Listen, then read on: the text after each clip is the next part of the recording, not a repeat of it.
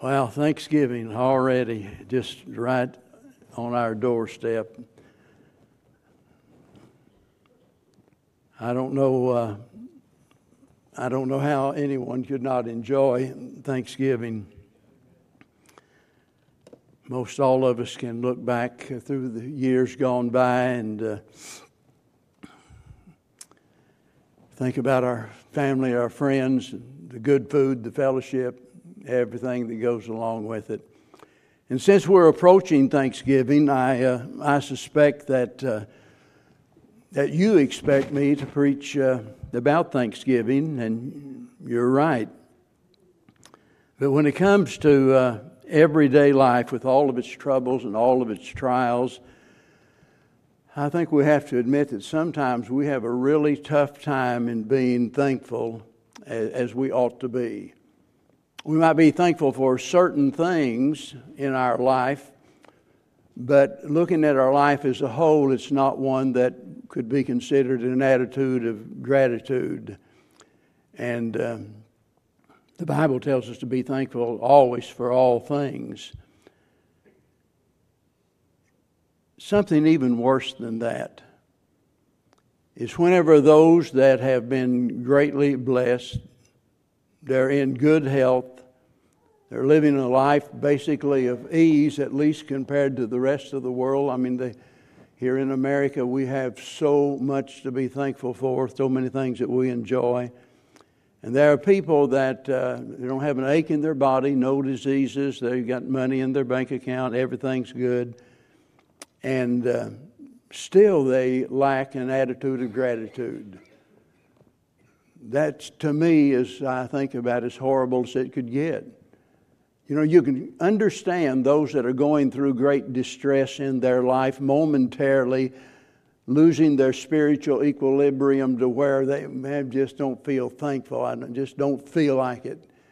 And you can understand that we all act out of character to some extent at some time or another.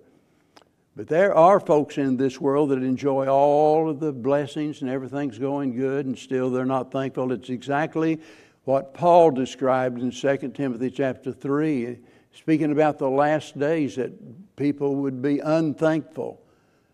And that's hard to imagine, but that's exactly what we're seeing today. I could spend hours speaking about the matter of Thanksgiving in general, but I want to focus today on what I believe is the very heart of the matter, because if we can grasp this truth that I'm going to speak about this morning, we will not have a problem in being thankful in all of those other areas of our life. And if we fail here, if we do not grasp the truth of what I'm going to be speaking about, we'll be complaining about every ache and pain, complaining about everybody else, complaining about everything under the sun. We'll never be happy because the world will never be the way that we want it to be. It all depends on our outlook. So I hope you'll listen carefully. I just can't imagine why we have such a hard time being thankful. Can you?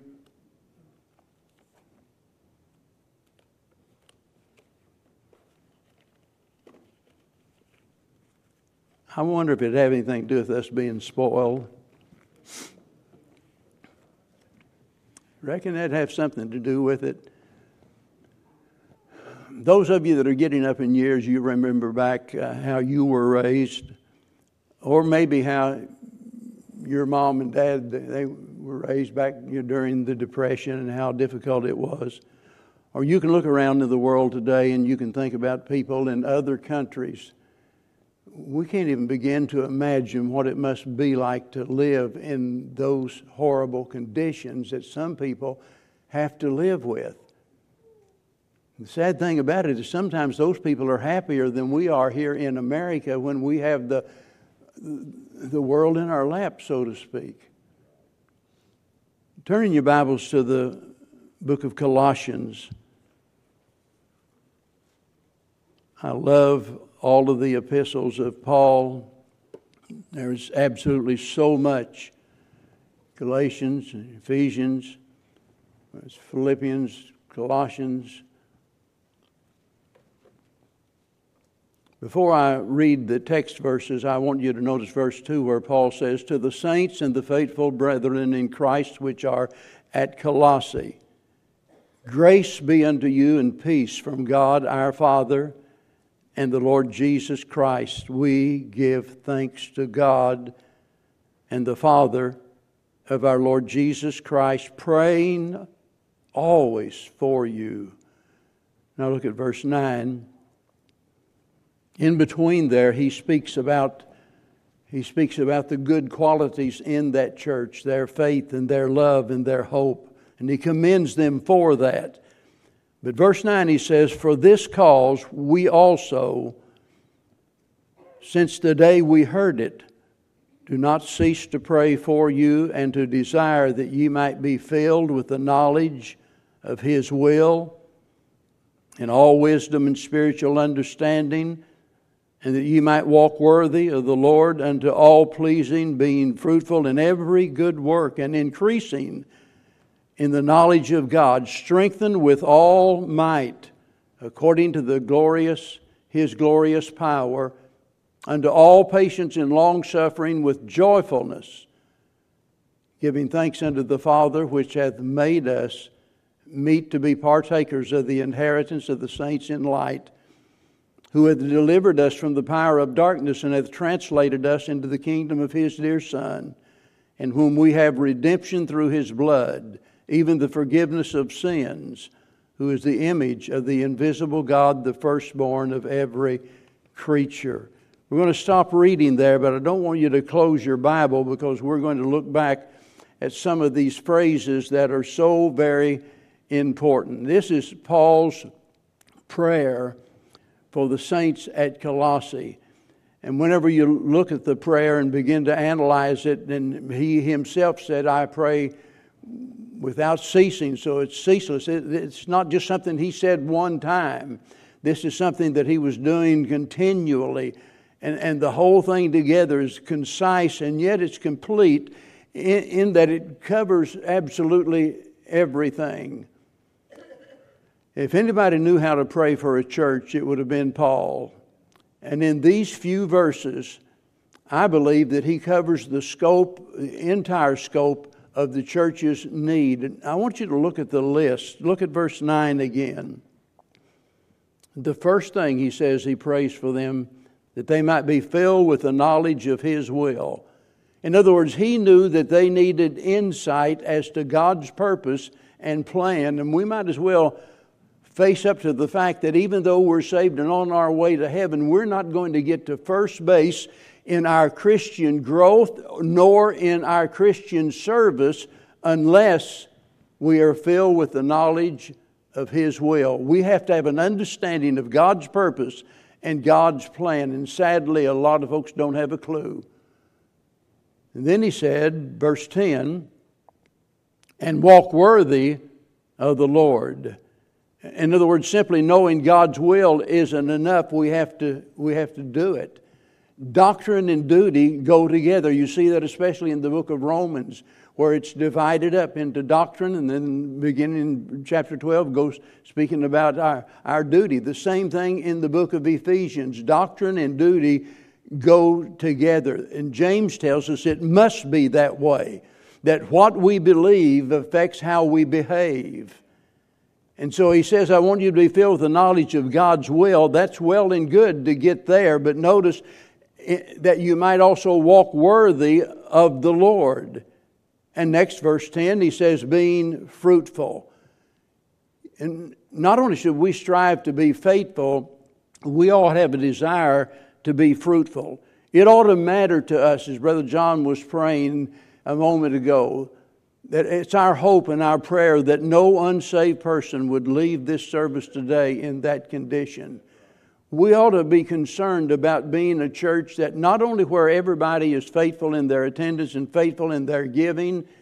You know, we can do those things and we ought to do those things, but we can be dead as a hammer when it comes to fruitfulness in regards to the graces, that is the fruit of the Spirit, and in regards to the converts, those that we win to the Lord, our evangelistic efforts.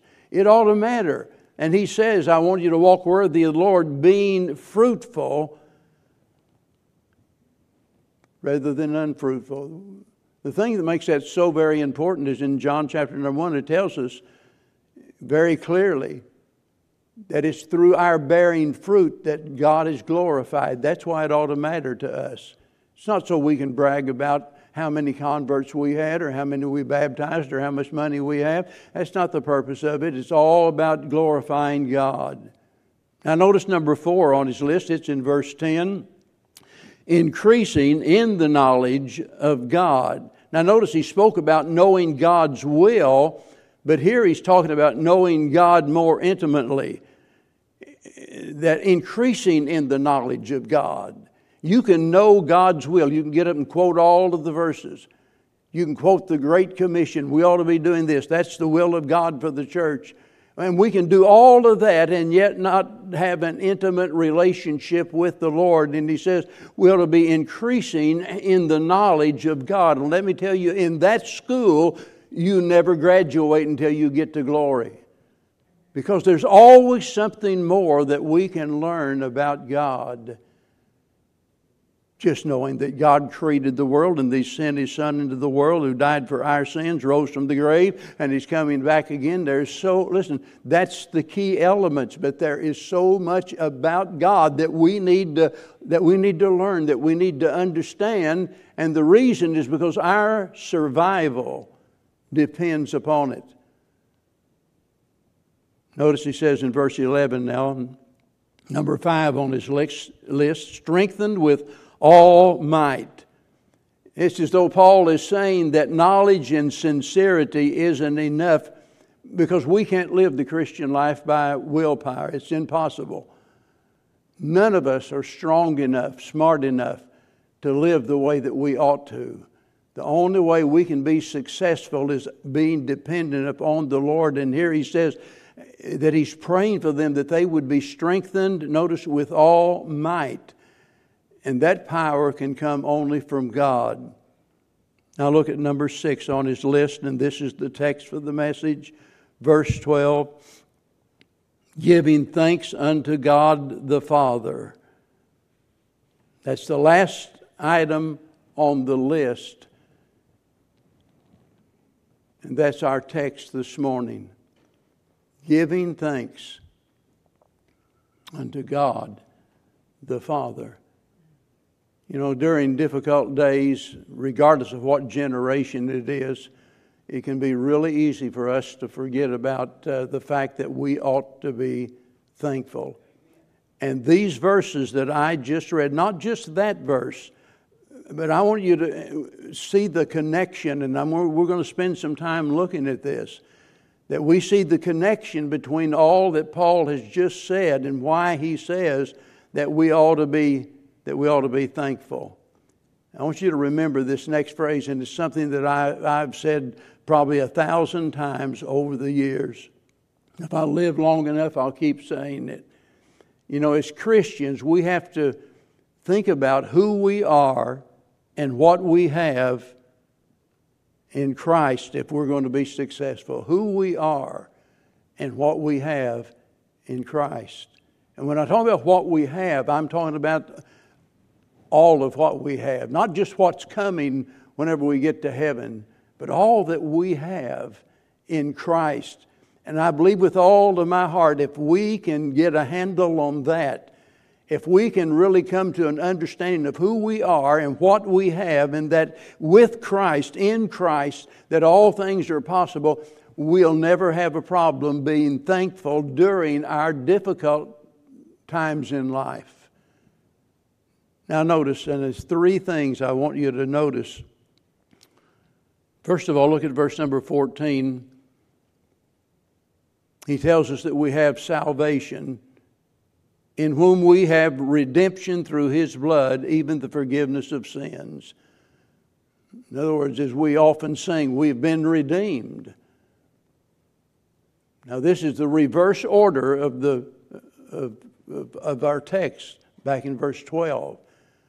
But you have to see exactly what he's saying and what this is all about. He leads up to verse number 12, and he goes on and makes these comments reminding us that this is why we ought to be thankful. We have salvation, redemption. That means to let one go free on the payment of a price. We talk about being redeemed and redeemed by the blood of the Lamb. Thank God we're redeemed. Notice, here's the price. Here's the cost. Through His blood. And notice he says the forgiveness of sins. That word forgiveness means to be sent away. It means to be put apart, released from bondage, the bondage of imprisonment, or it can be the remitting of a debt, for example. We sing that song, "The record's clear today, for He washed my sins away. The old account was settled long ago." An old Puritan writer said one time concerning this word, he said, "Sins are remitted as though they had never been committed." And that's right, that when God forgives us, it's as though the sin had never happened. Many years ago, the missionaries up in North Alaska, they were translating the Bible into the Eskimo language, and they're trying to find the proper word for forgiveness. And so as they intermingle with the people and they listened to them in conversation and joined in conversation with them, they finally came up with a word that literally would say in the Eskimo language, not being able to think about it anymore.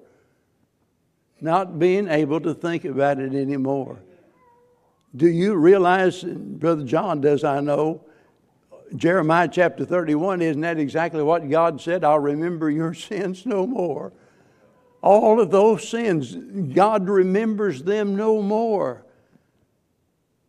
I get a bit irritated. Some of these pastors talk about we need to learn to forgive ourselves. Baloney, you're not God. You're not the one that does the forgiving. It's God. And when God has forgiven you of your sin, you can count it done. It's over. You don't need to worry about that anymore.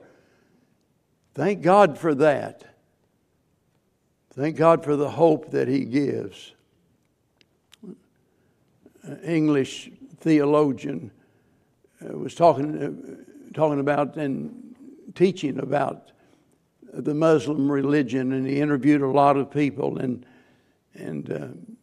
talked about the fact, all of the rituals that they go through, going to Mecca and they fast 5 times during the day and all of these other things. And he presented them the question as to whether or not they knew they were forgiven. And this is the quote and the response that he got from them: "We don't. We just hope for the best." Wouldn't that be a horrible way to live your life, not knowing? We're just hoping for the best. Thank God we Christians have a no-so salvation. Notice, not only that, we've not only been redeemed, but we've been released. There's salvation, and then there is sanctification. That word means to be set apart. Look at verse number 13. We're headed back toward our text, remember. Verse 13 says, "Who hath delivered us," speaking about Christ, "who hath delivered us from the power of darkness and has translated us into the kingdom of His dear Son." In salvation, our standing is changed, but in sanctification, our status is changed before God. He not only redeems us, He rescues us, because before we were captives of the devil. And we oftentimes wonder, why does so-and-so, why do they do what they do? It's like I said last week before I received the Lord as my Savior, because that's what I wanted to do. The only thing kept me from doing worse things was my fear of the law, that I might get caught and thrown in prison or something. Why do people do what they want to do? Because that's what they want to do. And the problem with that is their inclinations are all sinful. We're born with a sin nature. That's our desire. We live in captivity to our own sinful nature, taken captive by the devil at his will. But thank God when we're saved, He delivers us. That's what He says here, that He delivered us. Aren't you glad that you no longer have to live in the bondage of your past sins? Aren't you glad that Satan is no longer has control of your life, except to the extent that you allow it to happen? So he says we are delivered, but notice, from the power of darkness. That's the domain of darkness, and we are delivered from that domain. Some time ago when I was speaking about the world, and that we're not to love the world. We're in the world, but we're not of the world. We speak about the world as the evil system that it is. It's a system that is controlled naturally by Satan, the god of this world, the prince of the power of the air. And notice, we've been delivered from the power of darkness. And he doesn't stop there. Notice the next word, translated. Translated, that means to remove from one place to another. Where are we going? Notice, the kingdom of his dear Son. I don't have to live in submission to Satan any longer. If you're saved, you don't have to live in submission to the devil any longer. I realize that none of us are perfect yet. We're imperfect is simply because of the fact that we, at certain times in our life, choose to do otherwise than what God would choose for us. We have a choice. Read Romans chapter number 6, and it tells us very clearly, Galatians tells us that we're to put off the old, we're to put on the new, that we're to walk in the Spirit rather than according to the flesh. And all of those verses imply that it's a part of our willingness to obey God. God's not going to force you to get up and come to church on Sunday morning. He could, but He's not going to force you to do that. God's not going to force you to talk to your loved ones about Christ. He's not going to force you to give. All of those things are things that we ought to do, but He doesn't force us to do that. And by the way, if you want to, when you leave here, you can go down to the nearest bar and get drunk as a hoot owl if you want to. Chances are God might not stop you. He could, and by the way, He might. Because for every child of God, there's chastisement for every rebellion against God. That's what we forget so many times. Oh, well, I'm a child of God. I'm going to heaven. All my sins are forgiven. It's not going to really matter if I slip up here and slip up there. It's not going to matter, if I act like the world does. It matters to God, because if you're one of God's kids, you're going to get a spanking. It's our choice. But thank God we have a choice in the matter. Until I was saved, I couldn't just make a choice and decide one day, I've heard a lot about these Christians talk about going to heaven. I think I'll just be a Christian and go to heaven with them. They meet down there on 1960. I'll go down there, and you don't become a Christian just by meeting with us. You don't become a Christian by just one day saying, well, I think I'll become a Christian, like you're choosing one religion from all of the others. It's not that way at all. You must be born again. There must be a spiritual birth take place within you, where the Spirit of God imparts life into your dead spirit being. That's the only hope. And the moment that we're saved, not only are we saved, but we're set apart, as it were, in that God enables us to be delivered from the bondage of this world. Now look at verse 12, our text. We're not only saved, not only sanctified, but we're satisfied, giving thanks unto the Father, which hath made us meet to be partakers of the inheritance of the saints in light. In other words, looking back, we have a new standing, we have a new status. Now we have a new station in life. We're made partakers of the inheritance of the saints in light. Can you imagine being the heirs of God? Who are the heirs of God? Well, The heirs of God, according to what it says in Galatians, are those that are justified. Those that have received Christ are justified by the Lord. And the very moment that we're justified through the saving grace of the Lord Jesus Christ, we become an heir of God. Can you imagine how excited some folks probably are that might be the relatives of Bill Gates, who's, I shouldn't have mentioned that name because it gets me irritated right off the bat. Buying up all of the farmland in America. We have no idea what all's going on in our nation. But can you imagine being the heir to someone like that? Being their child and knowing that, whoa, when Daddy kicks the bucket, all that's coming my way. I'm going to get all of that. Let me tell you, yeah, you'll get it, and you know what else? You'll leave it. You'll leave every bit of it just like he did. But when you become an heir of God, that's something entirely different. Because we are going to our inheritance. We are heirs going to our inheritance.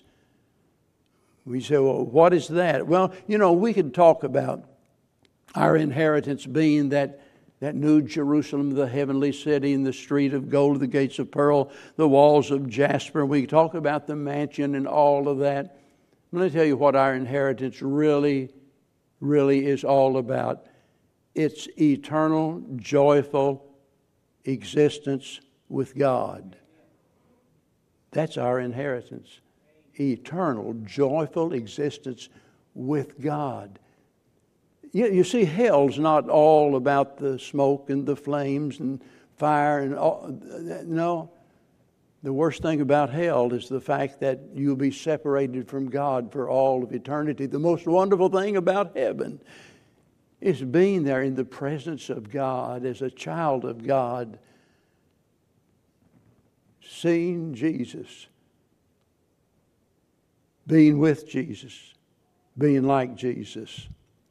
The Bible tells us, notice the word light here, inheritance of the saints in light. The Bible says God is light. And the Bible also says we are the children of light. If you study the word glory basically has to do with a brilliance, with a light, a manifestation. There in the Old Testament tabernacle, there the Shekinah glory, there was a glow, there was that cloud that followed them. That was a representation of the presence of God. And one of these days we talk about going to glory. Going to glory. Notice, we're the children of light. We have an inheritance with God, who is the light.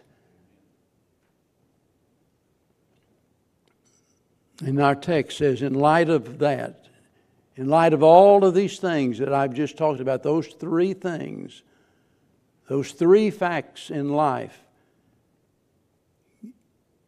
our response should be what? Giving thanks. Turn over to just a page or two to Ephesians 5, verse 18. Verse 18, it says, be not drunk with wine wherein is excess, but be filled with the Spirit, speaking to yourself in psalms and hymns and spiritual songs, singing and making melody in your heart, giving thanks always. I have in the past, I almost preached from this verse here this morning. I want you to notice exactly what it says, giving thanks. Always, not just one time. Thanksgiving is not something that we ought to just do one time a year. It ought to be a way of life. It ought to be continual. Giving thanks always, but notice, for all things. For all things, really? Well, that's what it says. For all things unto God and the Father in the name of our Lord Jesus Christ. Whenever you say that, suppose you're out here and you're talking to someone, it may be a relative or a friend, and they've been diagnosed with cancer. Maybe the doctor says, look, you don't have many more months to live. They profess to be a Christian, and you're in conversation with them, and maybe you might say, let me share with you this verse that I found in the Bible. Ephesians 5:20, giving thanks always for all things. In the first place, they'd think, who are you? You are really rude. Do you understand what I'm going through? Do you realize how difficult, how unfair life is for me? Do you really? They were going to think you're rude or insane or something.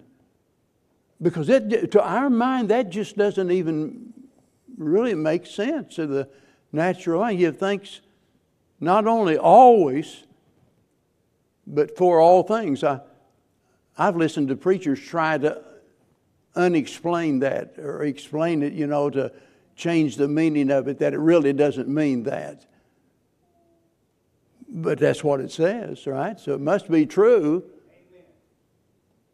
And he's telling us, in other words, regardless of what's going on in our life, even those things that we don't understand, even those things that we know, Romans 8:28 says it's going to work together for good, and we're hoping that happens during our lifetime, but eventually we have to conclude, well, I guess it's not going to happen in my life, and so we look ahead, there in glory.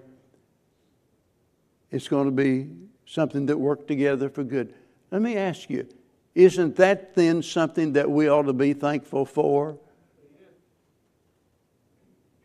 That God's going to take the worst thing that ever happened to you as a child of God, and even if you never see any good from it now, in glory, it's going to be for your good.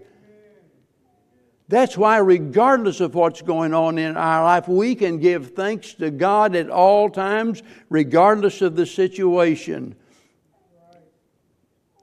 God not only demands that we be thankful, He deserves thanksgiving.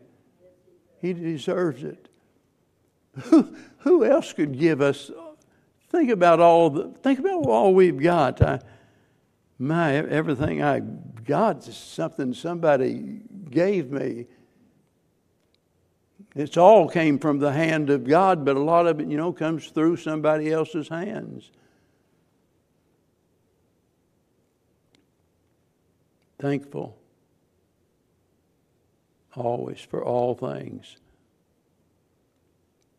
That tells me, and here where Paul is writing to the church at Colossae, he's reminding them, remember those 5 things, 6 things actually, but 5 before he talks about thanksgiving, that he desired for that church. Basically, he is letting them know that all of these things that he desires for them is tied together with them being thankful to God, with having an attitude of gratitude. And when we really begin to understand those 3 facets in our life, that the fact that God saved us, just knowing that we're saved and that God has delivered us from the bondage of this whole world, regardless of what else happens, we ought to be thankful. In other words, thanksgiving ought to translate into thanks living. It ought to become a lifestyle. And real, genuine gratitude is that which is going to give God that which He demands from us. It gives, it goes wherever God wants us to go. It glorifies God. And the person without an attitude of gratitude is someone who's not grateful for God's grace. Over in Deuteronomy chapter 28, it's talking about Israel, talking about all of the blessings that God had bestowed upon them over and over and over again. God had done these good things for them, blessed them in so many ways. And yet, as you know the story well, over and over again, no sooner did God bless them and they turned right around, spoiled evidently by their own prosperity, they forgot God. And he said in verse 47, because thou servest not the Lord thy God with joyfulness and with gladness of heart, for the abundance of all things. Now, would that not qualify as someone being thankful, right? Serving the Lord with joyfulness, with gladness of heart for the abundance of all things. Because they don't, notice he says, therefore thou shalt serve thine enemies, which the Lord shall send against thee to hunger and to thirst and in nakedness and in want of all things. And he shall put a yoke of iron upon thy neck until he have destroyed thee. I'm telling you, the consequences of being unthankful are severe. And the most miserable people in this world are those people that are ungrateful for the blessings of God. An attitude of gratitude affects us in every single area of our life. It'll put happiness in our heart. It puts delight in our duty. We no longer, complain, well, I got to get them to go to church. No, it'll be something of delight for you to do that. It'll put courage in your circumstances and peace in your pathway. It'll put wonder in your worship.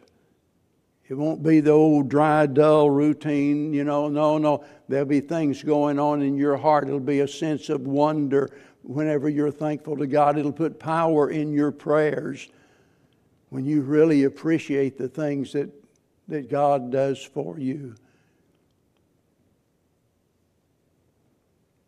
I really believe, as I said at the beginning, if we can get a hold of these truths that Paul is praying for in regards to the saints at Colossae, if we can get a hold of what God has done for us, the three things I just mentioned, when troubles and trials come our way, I think it'll help us to be able to endure our difficulties and to say, thank you, Lord. I, even though I don't understand it, Lord, I love you and I know you're going to use it for good. And I thank you, Lord. Now, I suspect just about every person here would say, Brother Stone, you're exactly right in what you're saying. And probably every one of us would say, but it's really hard. It's really difficult. So how can I develop an attitude of gratitude? Well, number one, you have to accept Christ as your Savior. Because I don't care how hard you try, you'll never be a truly grateful person until you know Christ as your Savior. And then after you're saved, you have to acknowledge God's grace. As a Christian, you have to continually acknowledge that everything you have is the result of the grace of God. You don't deserve any of it. You didn't earn any of it. It's all because of God's grace. And then if you're going to develop that attitude of gratitude, you have to abide in the Word of God. That's an absolute essential in our Christian life. The time that we spend in prayerful contemplation of God's Word, and you mark it down, you don't do that, it's going to affect your attitude in regards to the blessings of God, in regards to other people and everything else. It affects everything you do. And I'm just, as a pastor, it scares me to death to think about the number of people that don't really spend 10 minutes a day in serious consideration of what the Bible says. And then they wonder, well, why is it I'm not stronger than I am? Why can't I get through this? Why can't I do that? Why can't I endure this trial? It's all tied together with the amount of time you spend abiding in God's Word, aiming for God's glory. And there's one other thing that'll help, and that's aiding others in their time of need. I've discovered over the years that the most generous people are people that are the most grateful people.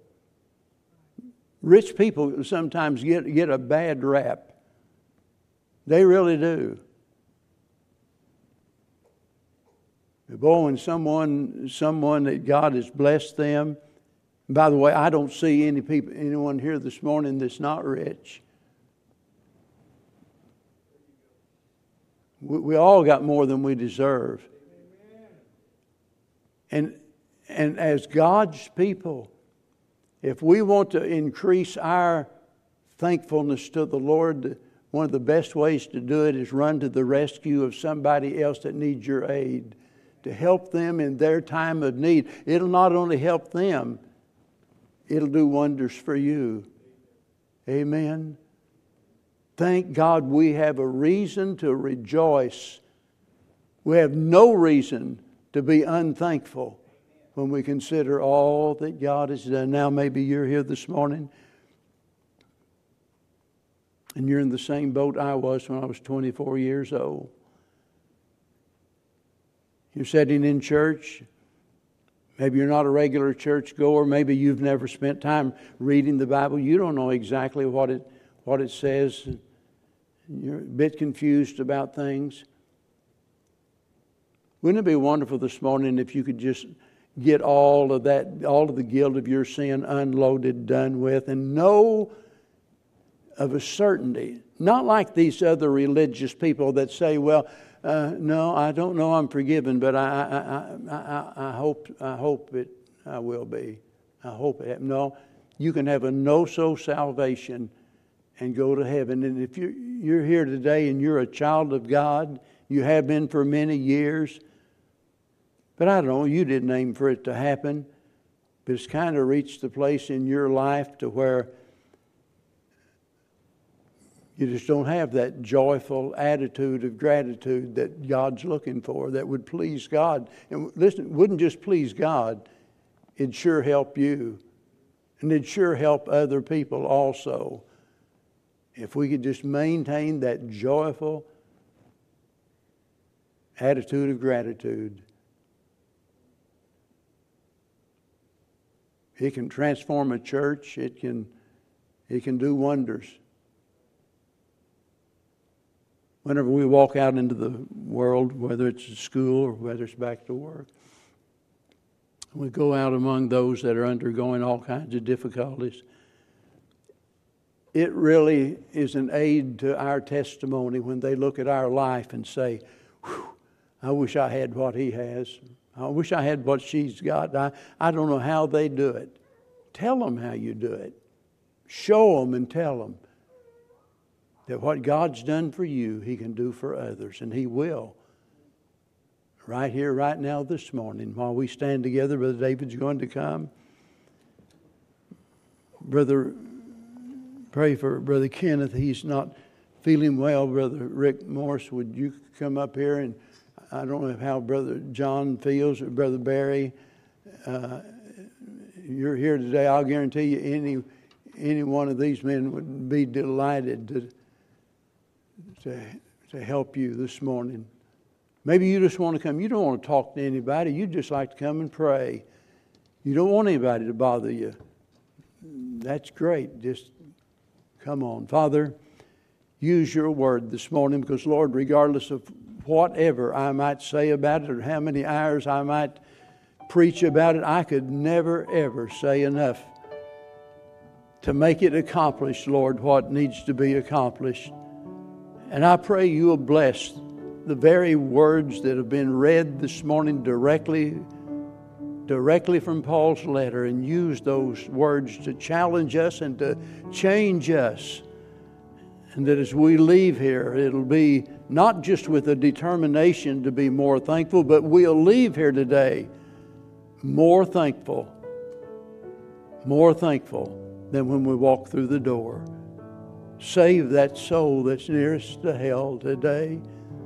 In Jesus' name we pray. Amen. While we stand as we sing together.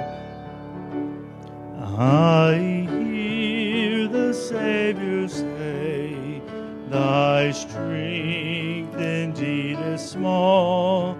Child